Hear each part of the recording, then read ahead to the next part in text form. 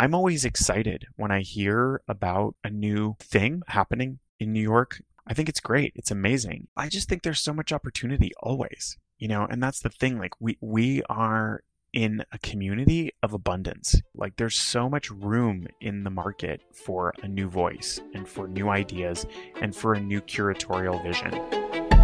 Hi, I'm Dan Rubenstein, and this is The Grand Tourist. I've been a design journalist for nearly 20 years, and this is my personalized guided tour through the worlds of fashion, art, architecture, food, and travel, all the elements of a well-lived life. As someone who's lived in New York for 25 years now, I sometimes take its magic for granted. The architecture, the museums, the galleries, the shops, the bagels.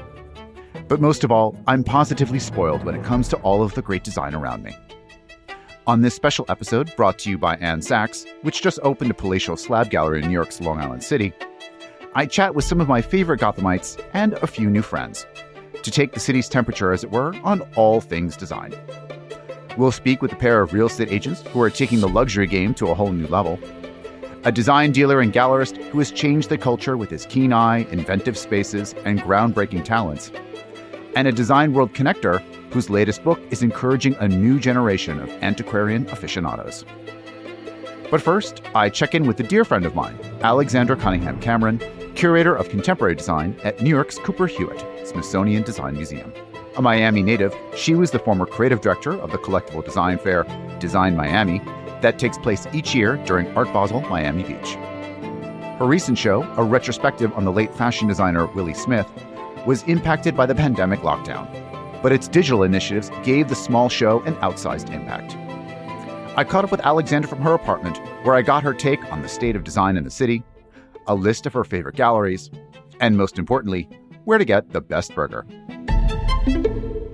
And, as a basic New Yorker question, what is life like as a curator and mom of two? I mean, it's hard. How is that even possible? That's what I ask you. I do try to sleep. You do what you can. I get asked a lot about our family's decision to sort of stay in New York. We live on Broadway.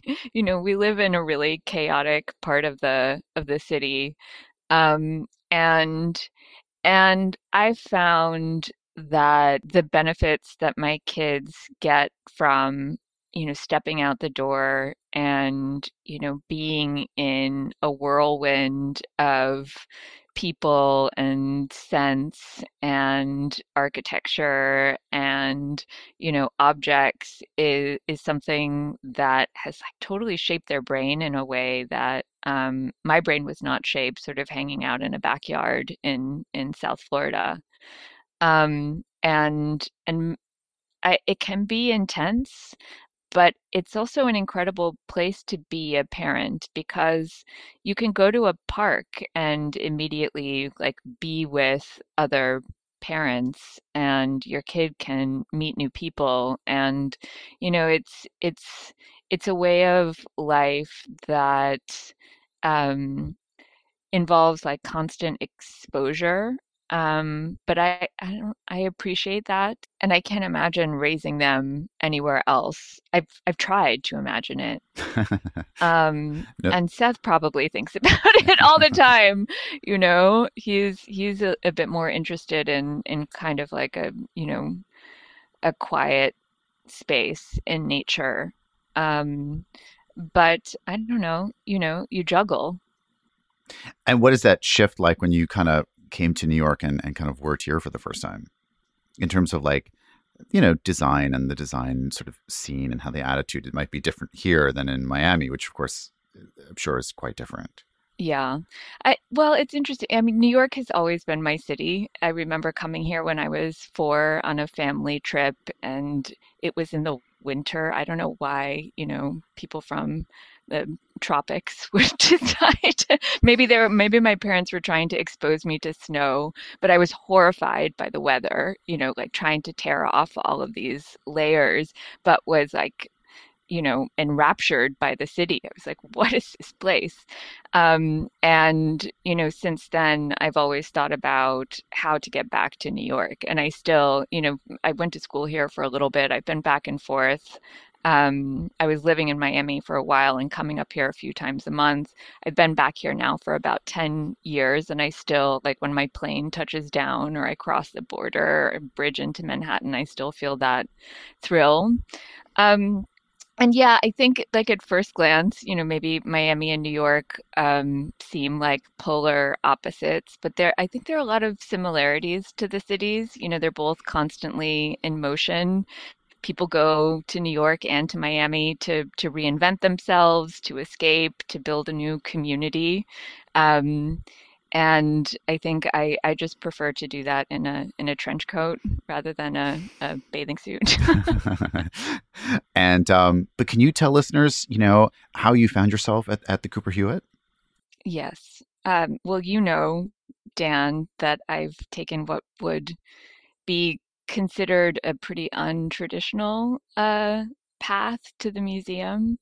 My background is that I studied literature and then decided that before I sort of went down the road of finding a small liberal arts college in the middle of the country to get my PhD in and become a professor forever, that I would try to work in fields that I'd always loved, admired, had a passion for, but maybe, hadn't understood that I could study in school or pursue. And I always loved architecture and design. And right around that time, the Design Miami Fair was starting in Miami. And so a friend introduced me to the fair. I was actually living in the Miami Design District at the time, where the fair's offices were based. And I begged Design Miami to hire me, even though I had no professional experience or academic background in design. And it took a while, actually. It wasn't, my charms were resisted for about 6 months. And finally I broke Ambra down, who was the director of the fair at the time, and started out as an assistant and had almost every job imaginable at the fair for about 12 years. And after that, I started doing some independent curating at smaller museums around the country that didn't have design departments. I was an editor in chief of an independent arts journal, the Miami Rail. I was a consultant for a variety of companies who were interested in working with designers. I worked on public art in the design district in particular and other places.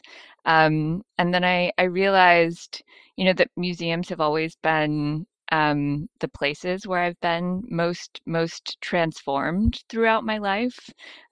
For better or for worse, I'm a culture girl, not a nature girl. I like to stand in a building and wonder at something transcendent made by human hands. Read the words someone else wrote, and that sort of moment of just kind of understanding where I wanted to be and where I felt comfortable sort of led me to pursue a job in a museum. Even though I had always said I would never work in a museum because I thought they moved too slowly. And your partner is also he's an artist and a museum professional as well. Is that correct? Yes, Yeah. he's the director of the Children's Museum of the Arts. Okay. And an artist. He has a studio practice. And if you had to give, shifting gears a little bit to New York in general, if you had to get a letter grade today in terms of the contemporary design scene to New York, what would you say? I love this question. I knew you would. This is a progressive city in New York. We don't give letter grades. Yeah. That's a good answer. It's we're so progressive we don't even give letter grades. I know. It's just maybe the food industry, right? Like is it pass fail? Is it is New York passing? I think that New York has definitely struggled to find like a marketable design identity. which has made it difficult to sort of take off like Milan, right? And to gather people from around the world in celebration of design culture.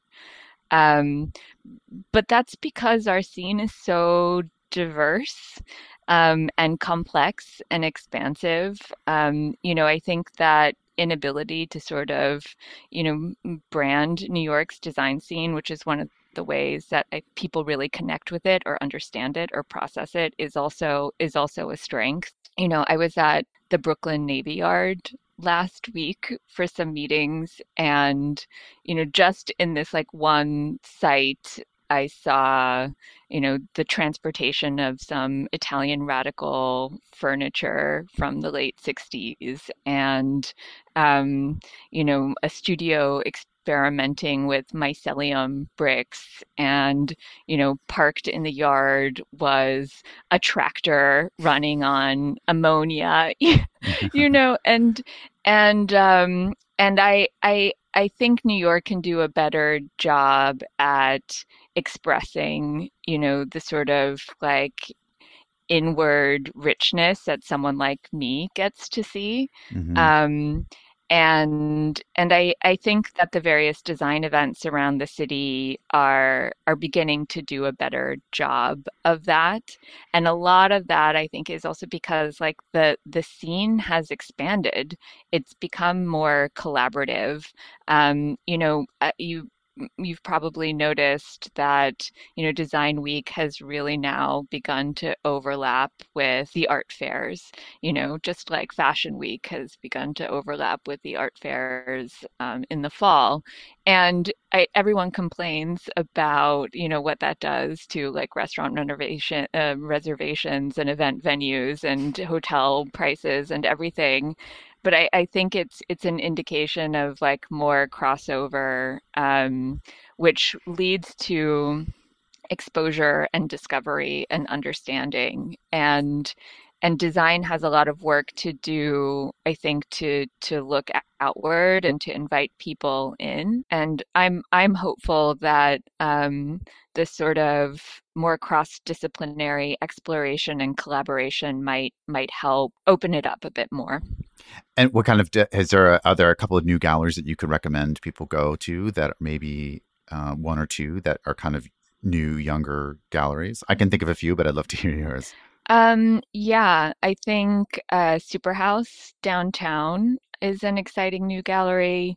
Tiwa Select. Yeah, if Superhouse is sort of like in a kind of like a large glass vitrine in Chinatown, in kind of like an indoor mall slash office situation where like everyone rents little kind of glass office spaces. It's kind of like a public WeWork, but they're all independent little shops and things, but they just have like a glass vitrine where they just create. There's Hmm. no one inside. It's just a glass box where things on display, right? Yeah, yeah.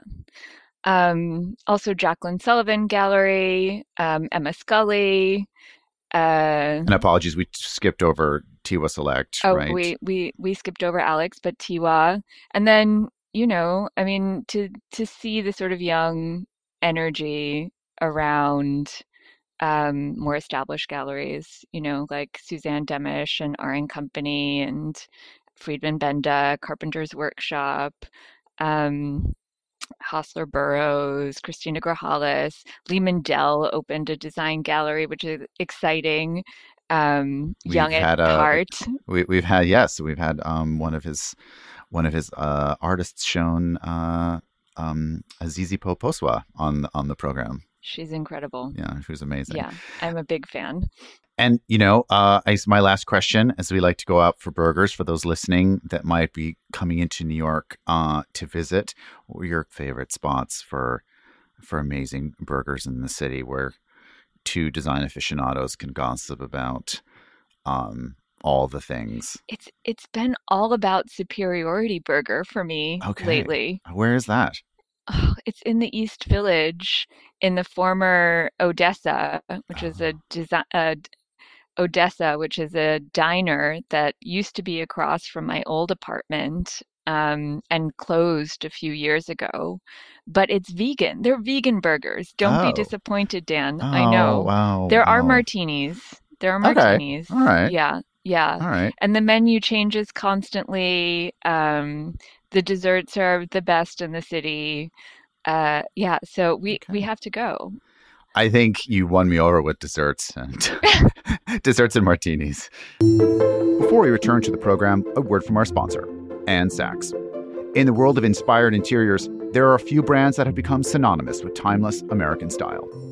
As an interiors editor for nearly 20 years, one name comes up again and again, Anne Sachs. Anne Sachs' latest achievement is the introduction of stone slabs.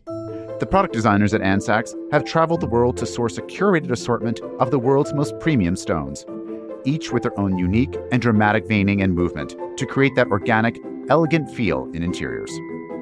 The company has just opened its newest slab gallery in New York's Long Island City, after its first two in Dallas and Nashville. The inspirational new flagship location in Long Island City is a combination showroom and slab gallery, showcasing the full assortment of tile and slab collections, as well as in-stock vanities, lighting, and plumbing fixtures. For more information about any Anne Sachs tile or stone, or to find a showroom near you, visit www.annesachs.com.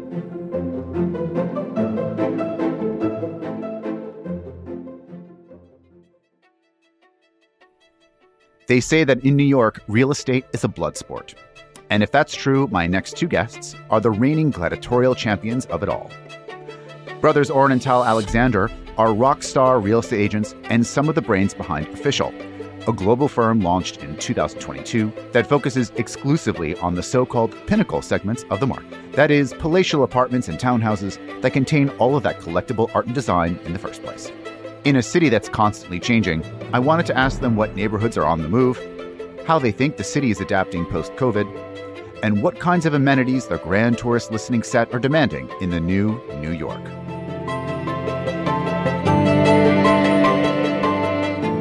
And why don't you guys tell me a little bit about Official and how you guys sort of got started? Because I know you guys had a long career elsewhere, and then you guys struck out on your own recently. So tell me a little bit about Official and what it is. Yeah, so Tal and I have been working together now for over 12, 13 years, and we spent most of our career at Douglas Elliman, which was considered the sort of largest residential brokerage in the country. And we managed to rise in the ranks at that company, eventually getting to being the number one team in the country, also both for the company and just in general. And we did that for 3 consecutive years.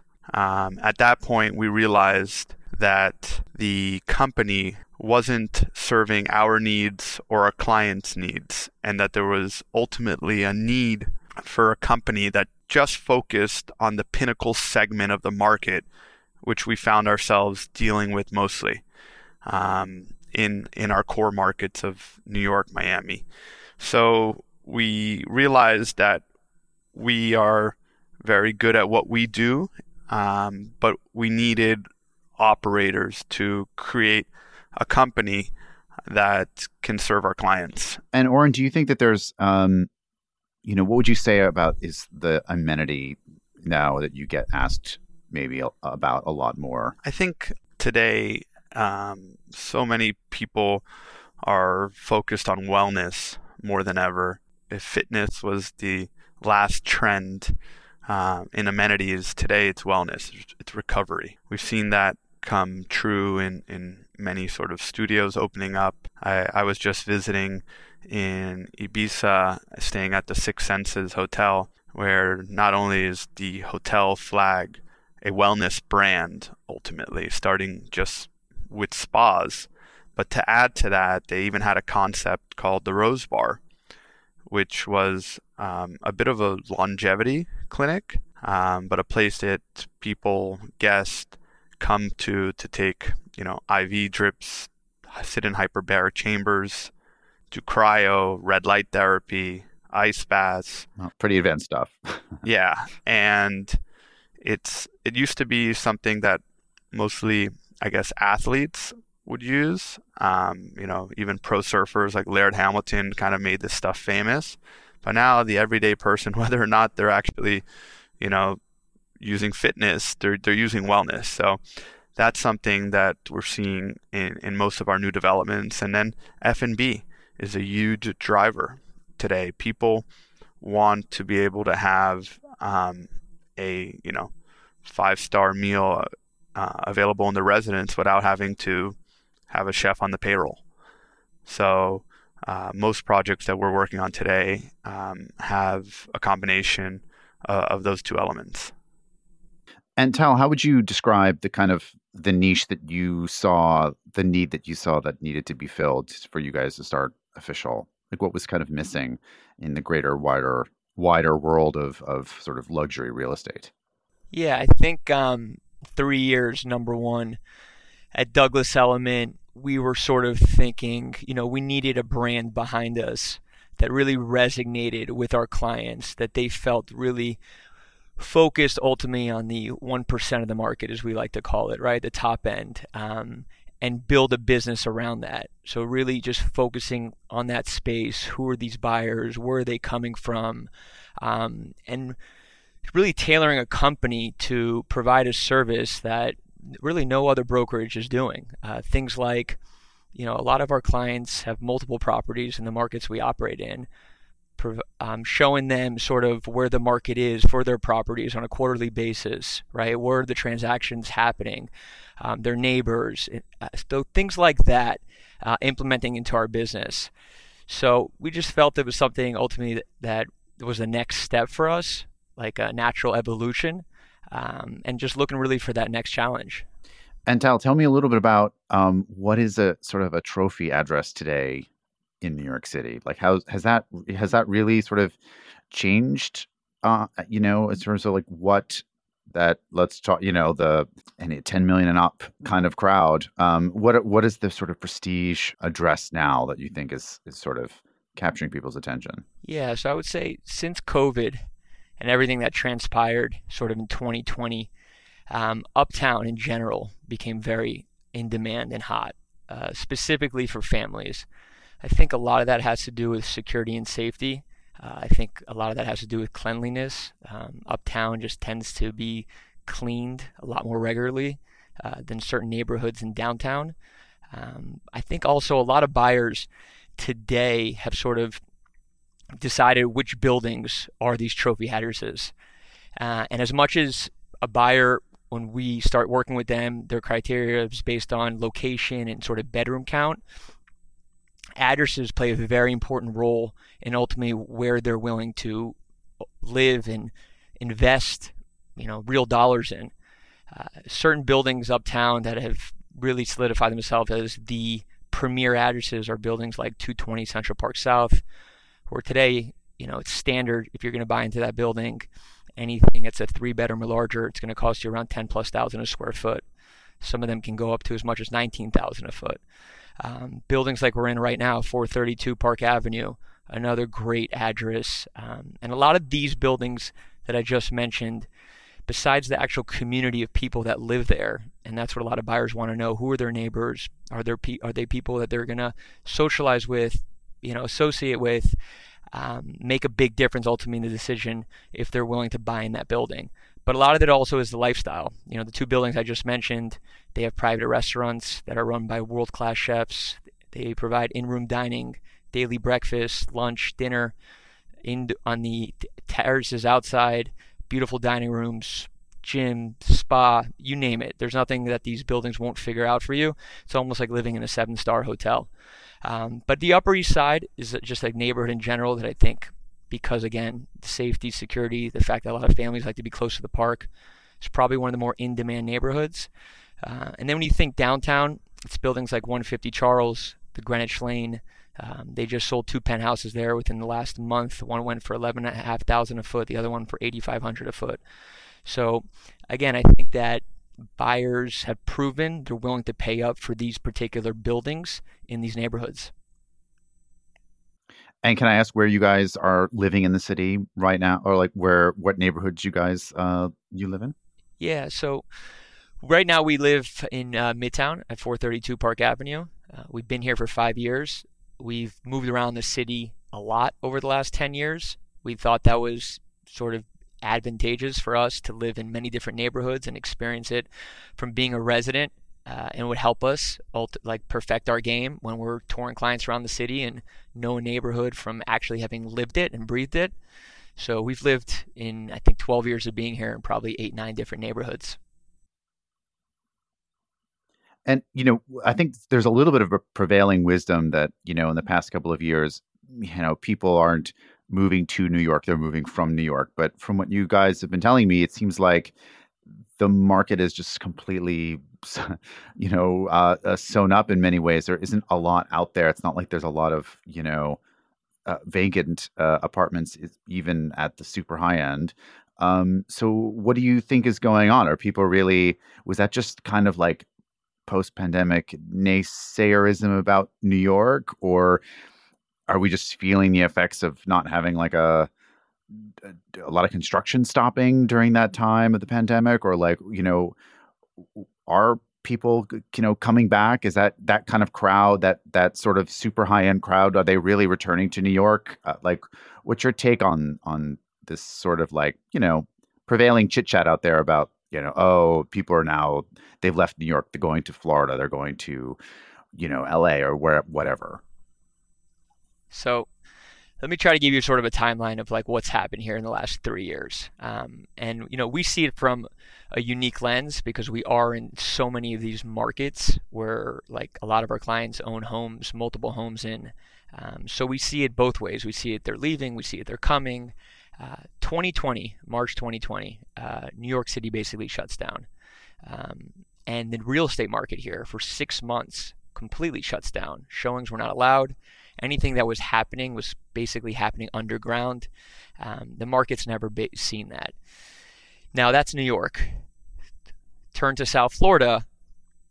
Our phones are ringing off the hooks. A lot of our clients from New York are calling us. People are scrambling to buy real estate, to rent real estate. People, are looking for shelter down there because Miami, South Florida, still sunshine, things were operating, things were open. You were able to live somewhat of a normal life in that time. Right around sort of after summer, South Florida market really took off. And so many of these other markets, places like Austin and Texas, places that were open ultimately, right, were taking off where people could seek shelter and live somewhat of, again, a normal life. New York was late to the party. New York didn't start to really take off until about March, April 2021. The dust kind of settled. I think New York, anytime people feel like they can buy it on a discount, it starts to look very appealing. If you look at New York and sort of the last few really soft markets that we've seen were really 9/11. There was a timeline. I wasn't around then, but I've heard stories that lasted for around 6-7 months. You had the 2008 financial crisis. Same thing kind of lasted 6-7 months. And then you had, Hurricane Sandy, I think it was, with all the floods on the west side. And I think that lasted 3 or 4 months. And every single one of those time periods, the market bounced back in a much bigger way than even prior to those occurrences.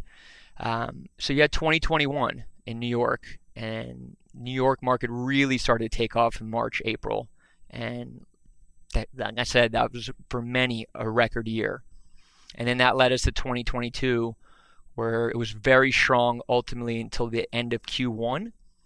And then when equities started to shift and interest rates, the Fed started to speak about how they're going to start to rise interest rates to deal with inflation, the market started to settle a little bit. But because 2021 was such a strong year, there was still very little inventory for buyers in the marketplace. And it just became somewhat of a neutral level playing field for both buyers and sellers versus 21, where it was a complete seller's market. So now we're dealing with, similar tendencies that we saw in, Q2, 3, and 4 and 22 to start 23. But the market's really been picking up as, the American economy and equities have been running. So many of the clientele here in New York City are coming from the financial sector. So I think New York, anytime there's something going on in the sense of if it's on a discount, we're going to start to see it run up because then buyers want to get in. And I think on the flip side, when it's really peaking, like we saw in 21, then, maybe people are on the sidelines and want to wait it out a little bit. But I think, the top end of the market, which is, really a sector that we're most active in, I would say that market is rarely at a discount. If anything, when things aren't going well in the environment, you can buy things at a fair price. When things are peaking, sellers are expecting basically their number to get a deal done. My next guest is someone I've known for a long time, and you might even say is the godfather of American emerging design.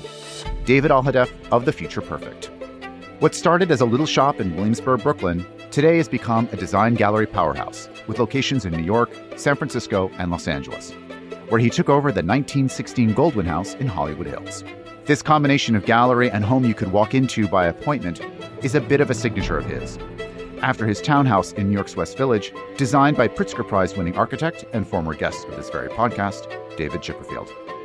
I wanted to take a little trip down memory lane with David about the gallery and its phenomenal growth, how he's nurtured dozens of talents, both foreign and domestic, and how the design scene in our beloved New York just keeps growing and growing.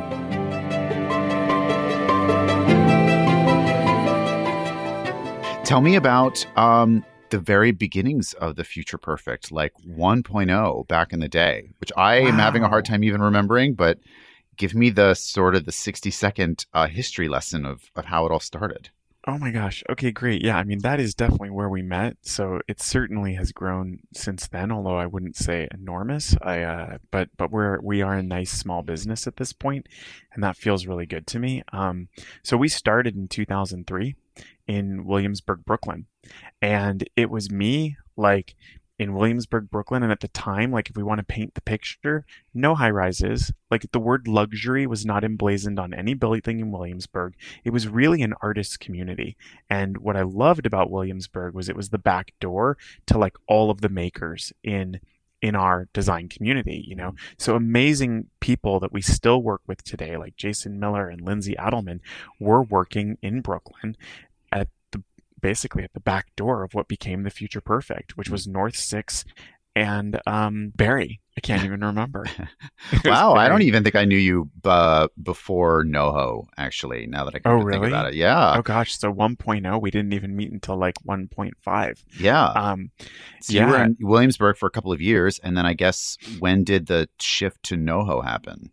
Well, Williamsburg was amazing, and we were there starting in 2003. In 2008, there was the big kind of economic crash, and it redefined our business to a large extent.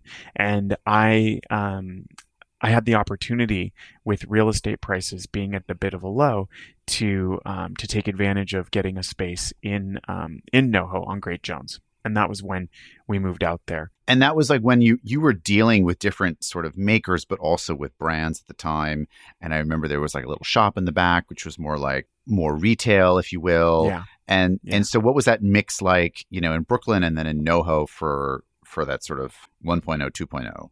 Yeah, it's interesting because the 1.0 really started as a furniture gallery, and we became known for like this thing that became known as Brooklyn Design, and we championed that. I mean, we were working with not entirely an American program, but as I said, we were at the back door of these amazing makers. So we were working with a lot of those people, and it had a real gallery feel to it at first, right? Mm-hmm. Then the recession happened in 2008. This was a big thing, to stay in business. We developed an accessories program. And so I think when we first moved to Manhattan in 2009, that was still like a lifeline for the brand to remain in business, and part of moving to Manhattan, the goal was to return to that ethos of being more of a design gallery. I realized I didn't want to have a national mall store. Like, I remember thinking, like, I could either like go get some investors and try and turn this into a mall concept, and it just didn't sound like what I wanted to do. I was much more passionate about the work that was being created by the studio makers and artists that I had developed a relationship with. So that was the goal with Manhattan, and we slowly moved our way back to that. And I think part of the move there, one of the biggest things was we became the American distributor for Piet Hein.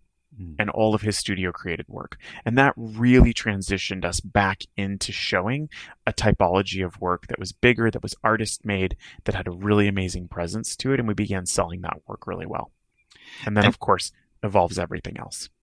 And then there was like another big shift, which you'll have to kind of take me through what spurred this, is when you kind of moved into the sort of the townhouse in Greenwich Village, which I kind of feel like you were on the tippy tip of the spear of this trend, and now everyone's got a private apartment in a brownstone, in a high rise, in a new luxury building. But you guys were like the first. Tell me about that amazing space, and you're still there now in New York. We are.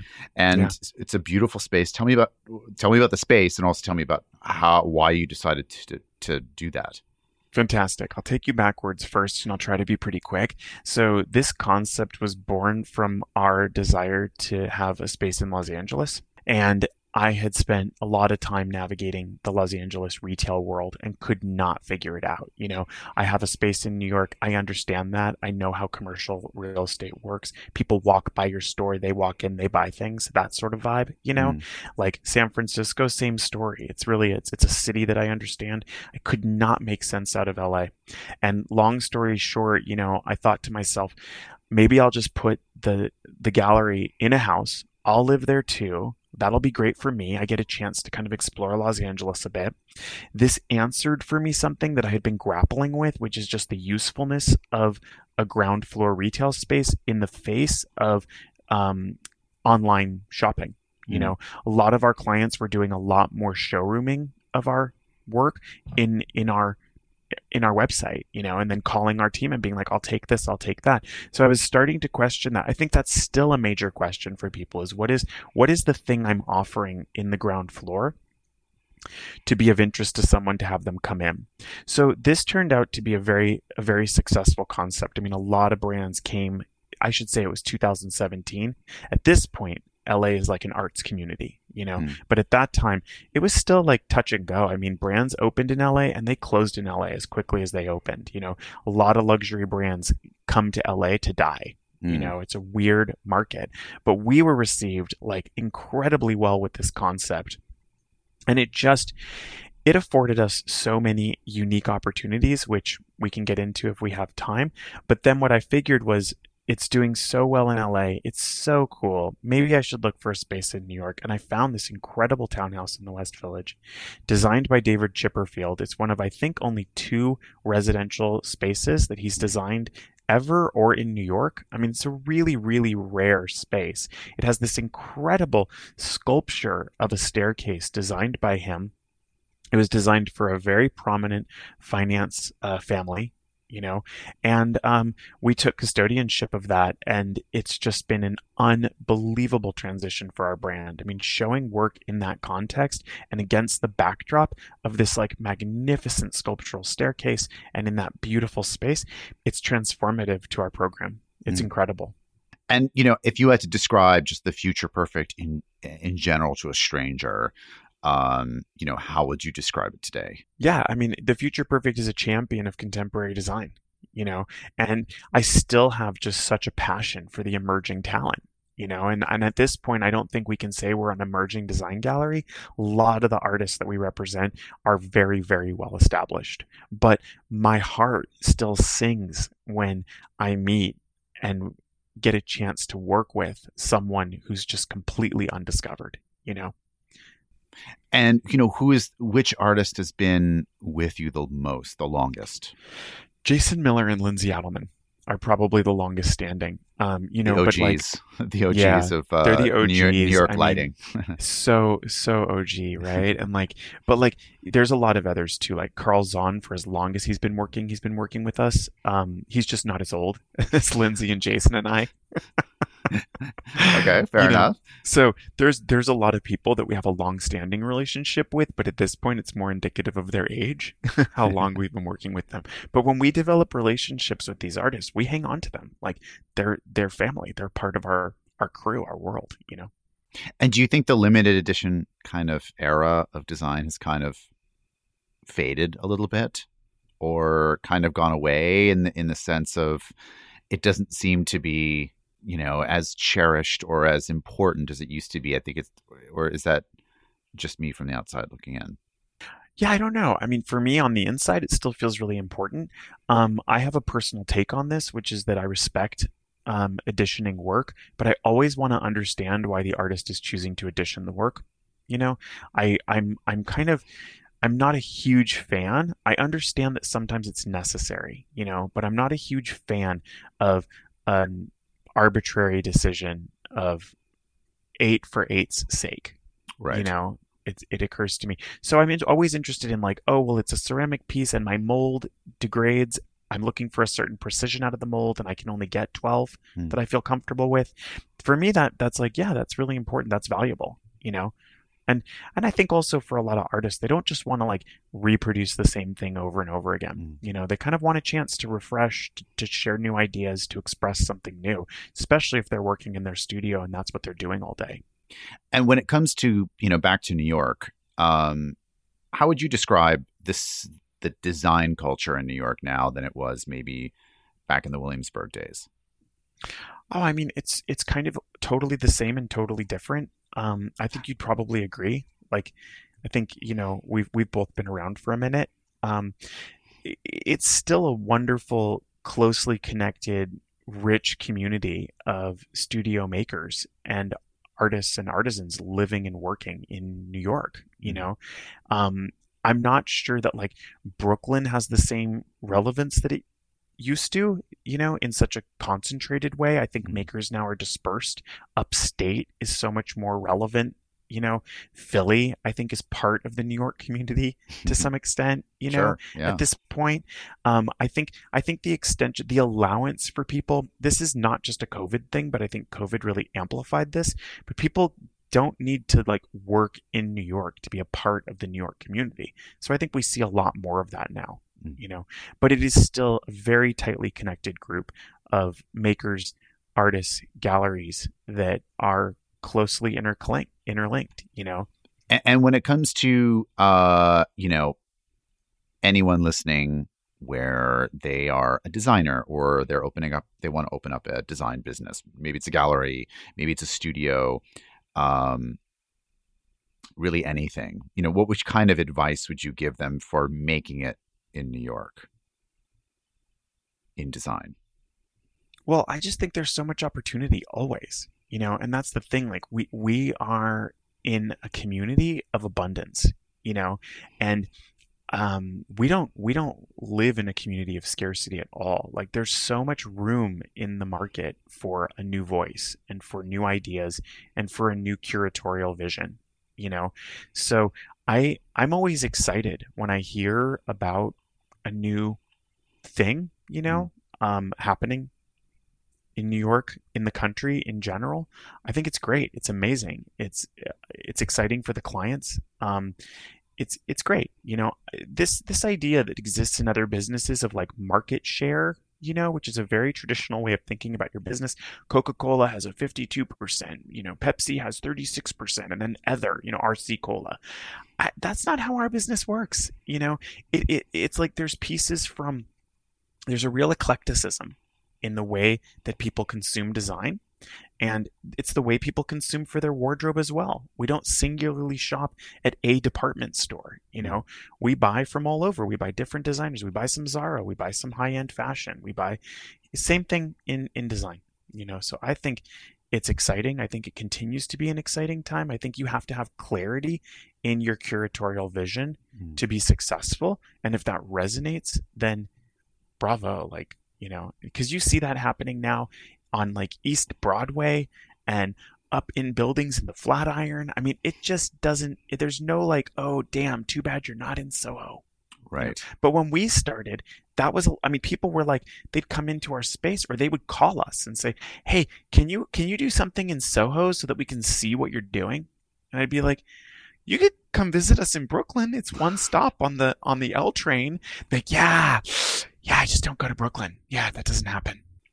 And, outside of your own gallery in the design scene, whether maybe it's a shop or a location or even a dealer or if just a showroom from a particular brand, is there, if you had to give me sort of like 3 places that, someone visiting should go and take a visit to kind of understand design culture in New York, where should they go?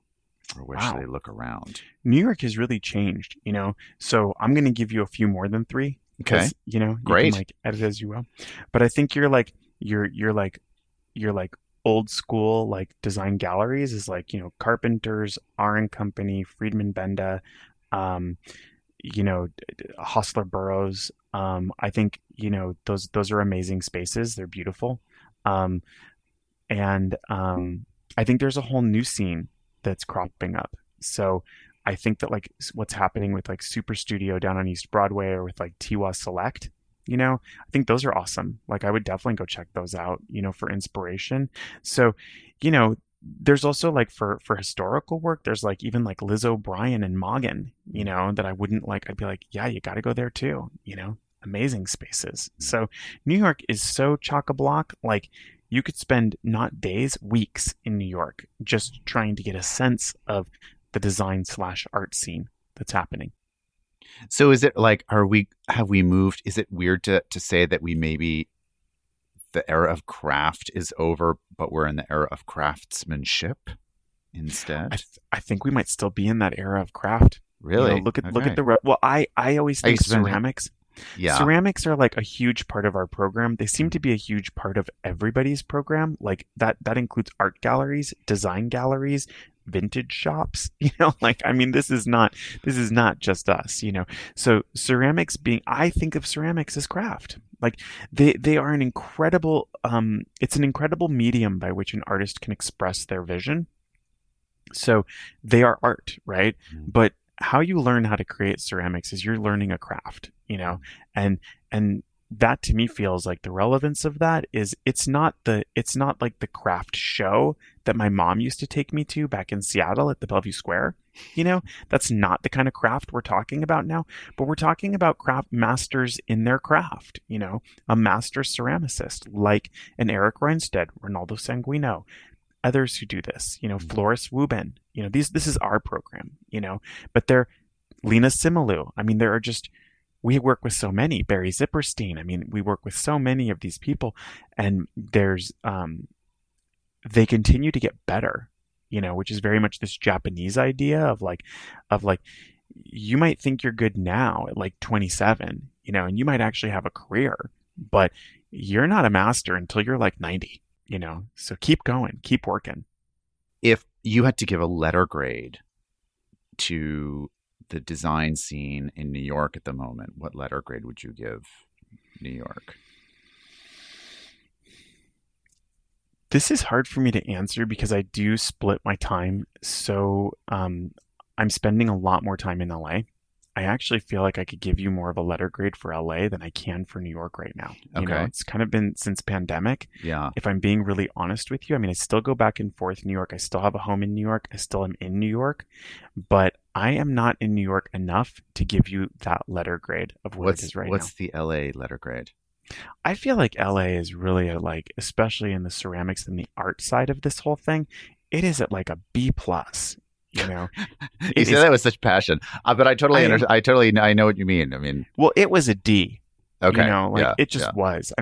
LA has been transformed not only by the pandemic and by so many people moving out here, but by so many businesses also opening here, so many art galleries being here. The newest of which is David Zwirner, which I think paints a picture that says that, it's not just Hauser and Wirth out here right now. What's that one called? Pace? Yeah. Pace? Yeah. Pace Gallery just opened up here. Yeah. It's like every day. You're looking at the new galleries that have opened and you're like, oh my God, seriously? They opened? Spruth and Moggers is here. There's so many kind of these amazing galleries that have opened here. And I think for a long time, artists working here, the art scene here has like an A++. I think we all know that like most of the major American art talents, or many, I'm not going to say most, many of the major American art talents are living and working in Los Angeles. That's been going on for a long time, but I think the design scene is following suit with that. And I think there's so much happening out here. It feels rich with talent and diversity, which is incredible. Before we return to the program, a word from our sponsor, Anne Sachs. In the world of inspired interiors, there are a few brands that have become synonymous with timeless American style. As an interiors editor for nearly 20 years, one name comes up again and again: Anne Sachs. Anne Sachs' latest achievement is the introduction of stone slabs.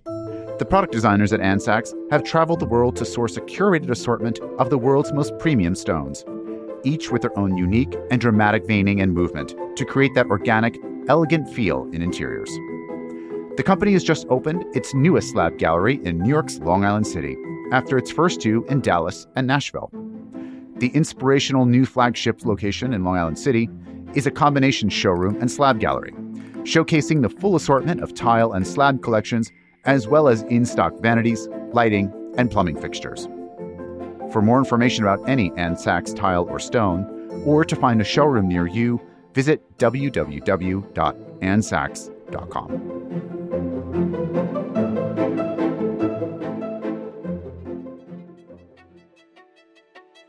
Okay, enough talk about the bleeding edge of this or the ultra-exclusive that. New York might move at the speed of now, but it has an old soul, too. One that appreciates strolls through the American wing of the Metropolitan Museum of Art, a good book, and an appreciation for history and the finer things. And if all of that appeals to you, my next guest, Michael Diaz-Griffith, is someone you must know. As the executive director of the Design Leadership Network, aka the DLN, he knows the ins and outs of my world extremely well. While I hope he doesn't mind me calling him a dandy, and I mean that in the best way possible, he's had a beautiful career for someone so young, including his time working for antiques fairs and running the Sohn Foundation. But most importantly to me, the Alabama native's recent book, that's much talked about, The New Antiquarians, is an inside look at a new generation of collectors that are inspired by the past. I caught up with Michael from his apartment in New York to talk about his adopted hometown, how young esthetes are living in New York today, and where the trendsetter sees all of it evolving from here. With a few suggestions, of course. So, Michael, I've known you for a long time, and I see you as kind of part of now the design cultural firmament here in New York City. But before you started with DLN, can you tell me a little bit about your career path leading up to this role? Sure. I do have a background that is firmly in design, in the sense that I studied design in college, and my parents built houses. They built houses in rural Alabama, so we're not talking about, a massive real estate development corporation in the Northeast. It's a very humble business, but I was involved in it from a young age, designing millwork, bullying them into directing the sidewalks to the street instead of to the driveway, trying to argue for deeper front porches and working shutters instead of false shutters, all those good things. And I did study design in school. But along the way, I was sort of seduced by the humanities. I studied literature and philosophy and architectural history, and sort of ended up more on the art and architectural history side of the coin. And that led in a roundabout way to the antiques world and running antiques fairs and Museum Foundation, the Sohn Foundation, which is the American fundraising arm of the Sohn Museum in London. So that's my path before the DLN. But the fun thing about this whole sort of sweep of career experiences is that they all involve design, they all involve the decorative arts, and they all involve people and, cultivating relationships with brilliant people I admire, whether they're architects or interior designers or curators or craftspeople or antiques dealers. So that's a little bit about me. And for those that are totally uninitiated, how do you describe the DLN to a total stranger? It's a professional association for architects, interior designers, and landscape specialists, but in particular for principals of design firms within those disciplines. And so we're an association that brings together different parts of the design world so that they can be in dialogue with each other. And at the same time, we're always speaking to the business context. So, leadership training, business conversation with your peers who are also creative entrepreneurs who are trying to be brilliant designers, but also trying to run a firm. we facilitate education and conversation and a sort of network of mutual support around those dynamics. We're 17 years old, and I'm really proud that the DLN has become, a kind of firm pillar within the design world where people can know that if they join, they'll have this web of mutual support and kind of a context for thinking about the problem, the situation of being a creative entrepreneur who didn't go to business school but is supposed to run a successful firm. You have to be successful in business in order to be a great designer. They go hand in hand. So we're here to kind of speak to that context, and we have over 530 members who are designers and 60 design industry partners who help us to convene programs and travel experiences and educational initiatives around those themes. And as someone who has the ear of a lot of different, bigwigs, as we can call them, what's a good New York phrase? I don't know, muckety mucks. Muckety mucks, or as Fran Drescher said this week, fat cats I love in fat the entertainment cats. Okay. industry. Although, don't tell anyone I said that. Very nice, influential as someone people. who knows a lot of fat cats, what is the state of the sort of the design scene in New York today? I mean, now that we're coming out of this, we're sort of out of this post-pandemic moment, but we're still in kind of a moment of change on so many different levels. And especially when you're talking about design, you're talking about, it's really a global industry. So you're talking about trade and other countries and what the French think about, recessions possibly or whatever. So what's the word on the street? What's the gossip in the back rooms of the DLN? Well, I'm sure that you're more expert in this subject than I, Dan, but I think that the New York design scene is explosively vibrant. We could talk about, the dynamic between Italian design businesses and their American arms, or supply chain issues between Europe and America, etc. But in terms of a kind of gut check on what's happening, I think that the hospitality sector could not be more exciting. It's poised for continued growth. Obviously, we're coming out of a boom in the residential sector. That sector may be cooling, but there's still just so much that's exciting in it right now. And when I say exciting, I do refer maybe obliquely to business opportunities. I think it's a great time to be in the design business, but I, on a more personal level, am excited and energized by the vibrancy of the design scene as a design scene. And I think that you're really good at looking at not just sort of industry considerations, but on this podcast, thinking about collectible design, thinking about the way that America and Europe influence each other, the influence of travel, and the sort of wide exposure that we all have on, more local design scenes and tastes. And I think that, in this time of kind of ultimate plurality, where we could see anything online or travel to almost any destination within half a day, a place like New York just becomes kind of exponentially more dynamic all the time. If you want to see it, it's here. And there's a pretty great pressure on gallerists and makers and businesses to provide that experience or design service here. But I think that while that may be experienced as a pressure on a business, for an onlooker or for consumer or, for someone in one sector who's kind of enjoying what's happening in the other one, like, we all benefit from what's happening in hospitality because we are all guests in hotels. It's fun. It's energetic and fun. And I think that we might not have been able to see that it would be so fun in March 2020, right? But through the boom that followed, the lockdowns, and right up to today when there's still, some fear about a cool down, it's a time to be optimistic, I think. And is there can you walk us through maybe one particular New York project that you think is the most New York, or the most one that might represent New York today the best? I think that one would have to be the apartment of Emily Bodie and Aaron Aujla, which is at the very front of the book. And in a more superficial way, it expresses the mood of what has been called Dime Square, that Tell people what that is. Lower East Side, Chinatown, arts, culture, and design scene that is, in some ways, the incubator for that sort of historicist taste that I described earlier as emergent in the design world.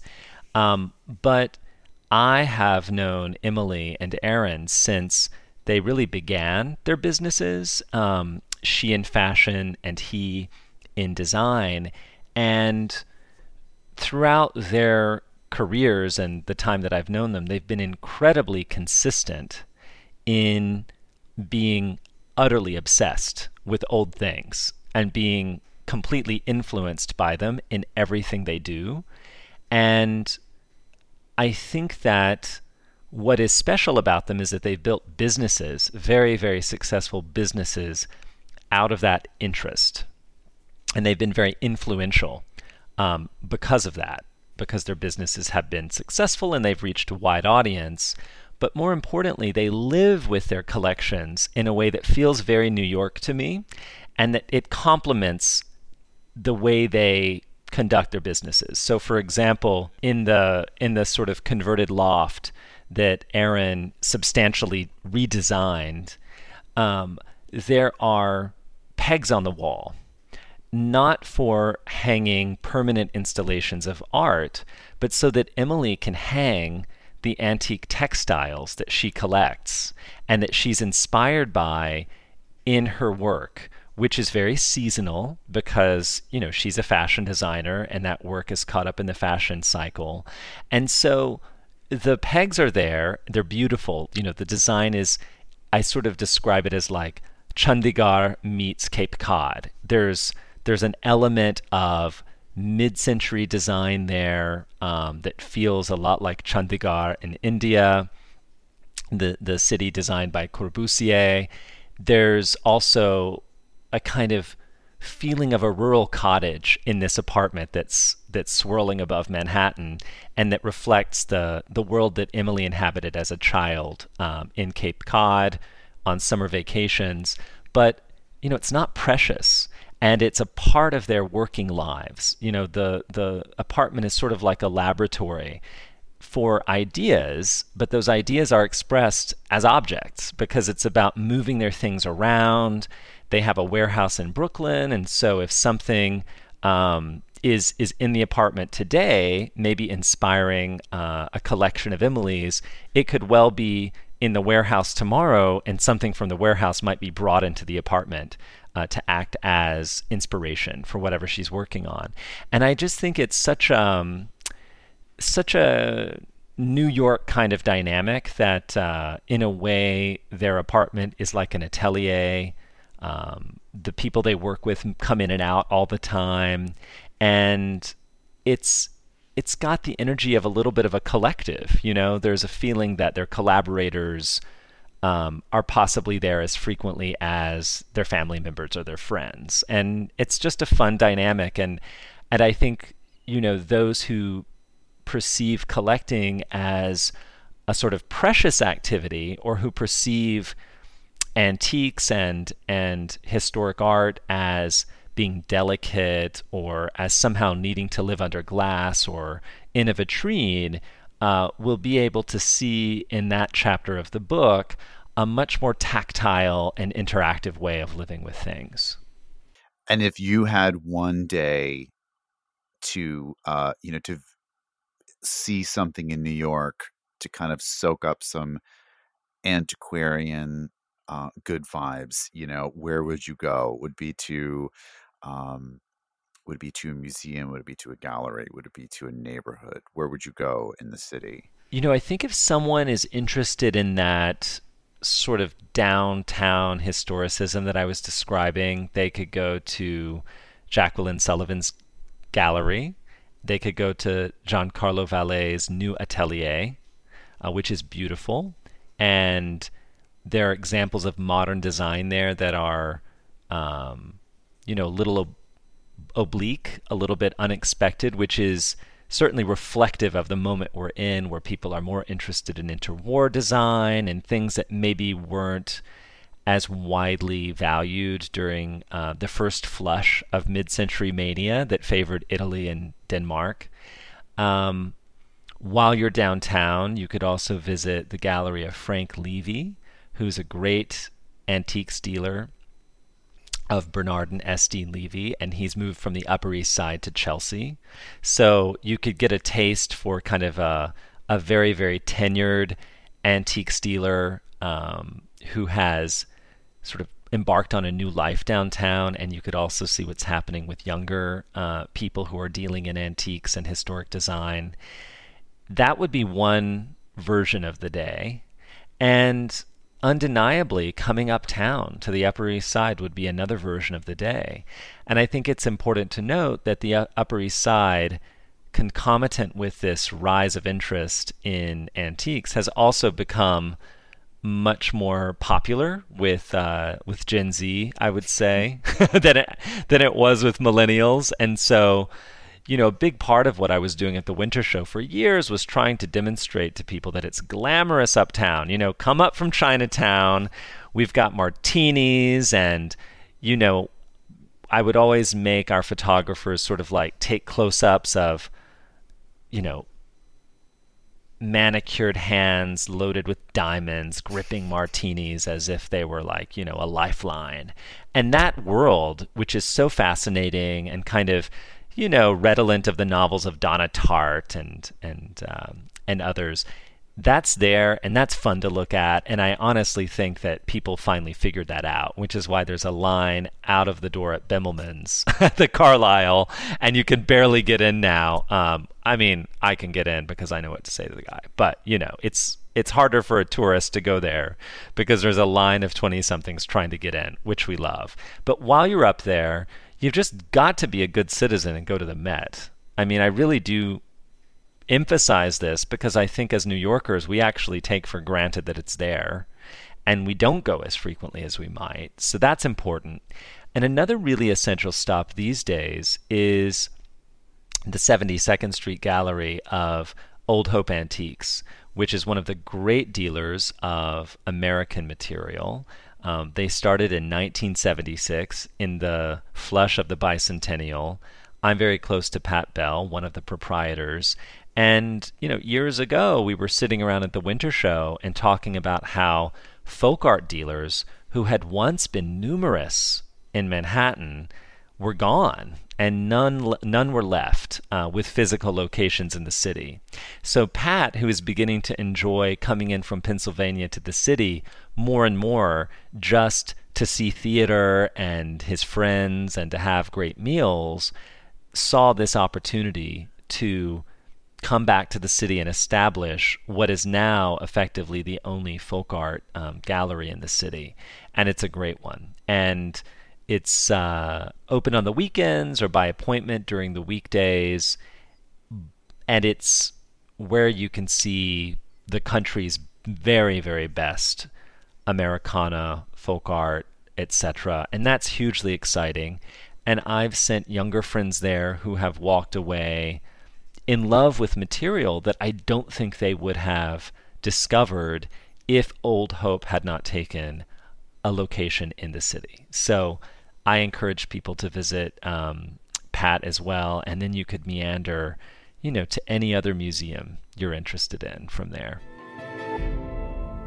Thank you to all of our guests, Alexandra, Oren, Tal, David, and Michael, and especially to our sponsor, Anne Sachs, for making this episode happen. The editor of The Grand Tourist is Stan Hall. To keep this going, don't forget to visit our new website and sign up for our newsletter, The Grand Tourist Curator, at thegrandtourist.net. And follow me on Instagram at Dan Rubenstein. And don't forget to follow The Grand Tourist on Apple Podcasts, Spotify, or wherever you like to listen. And leave us a rating or comment. Every little bit helps. Till next time. Taxi.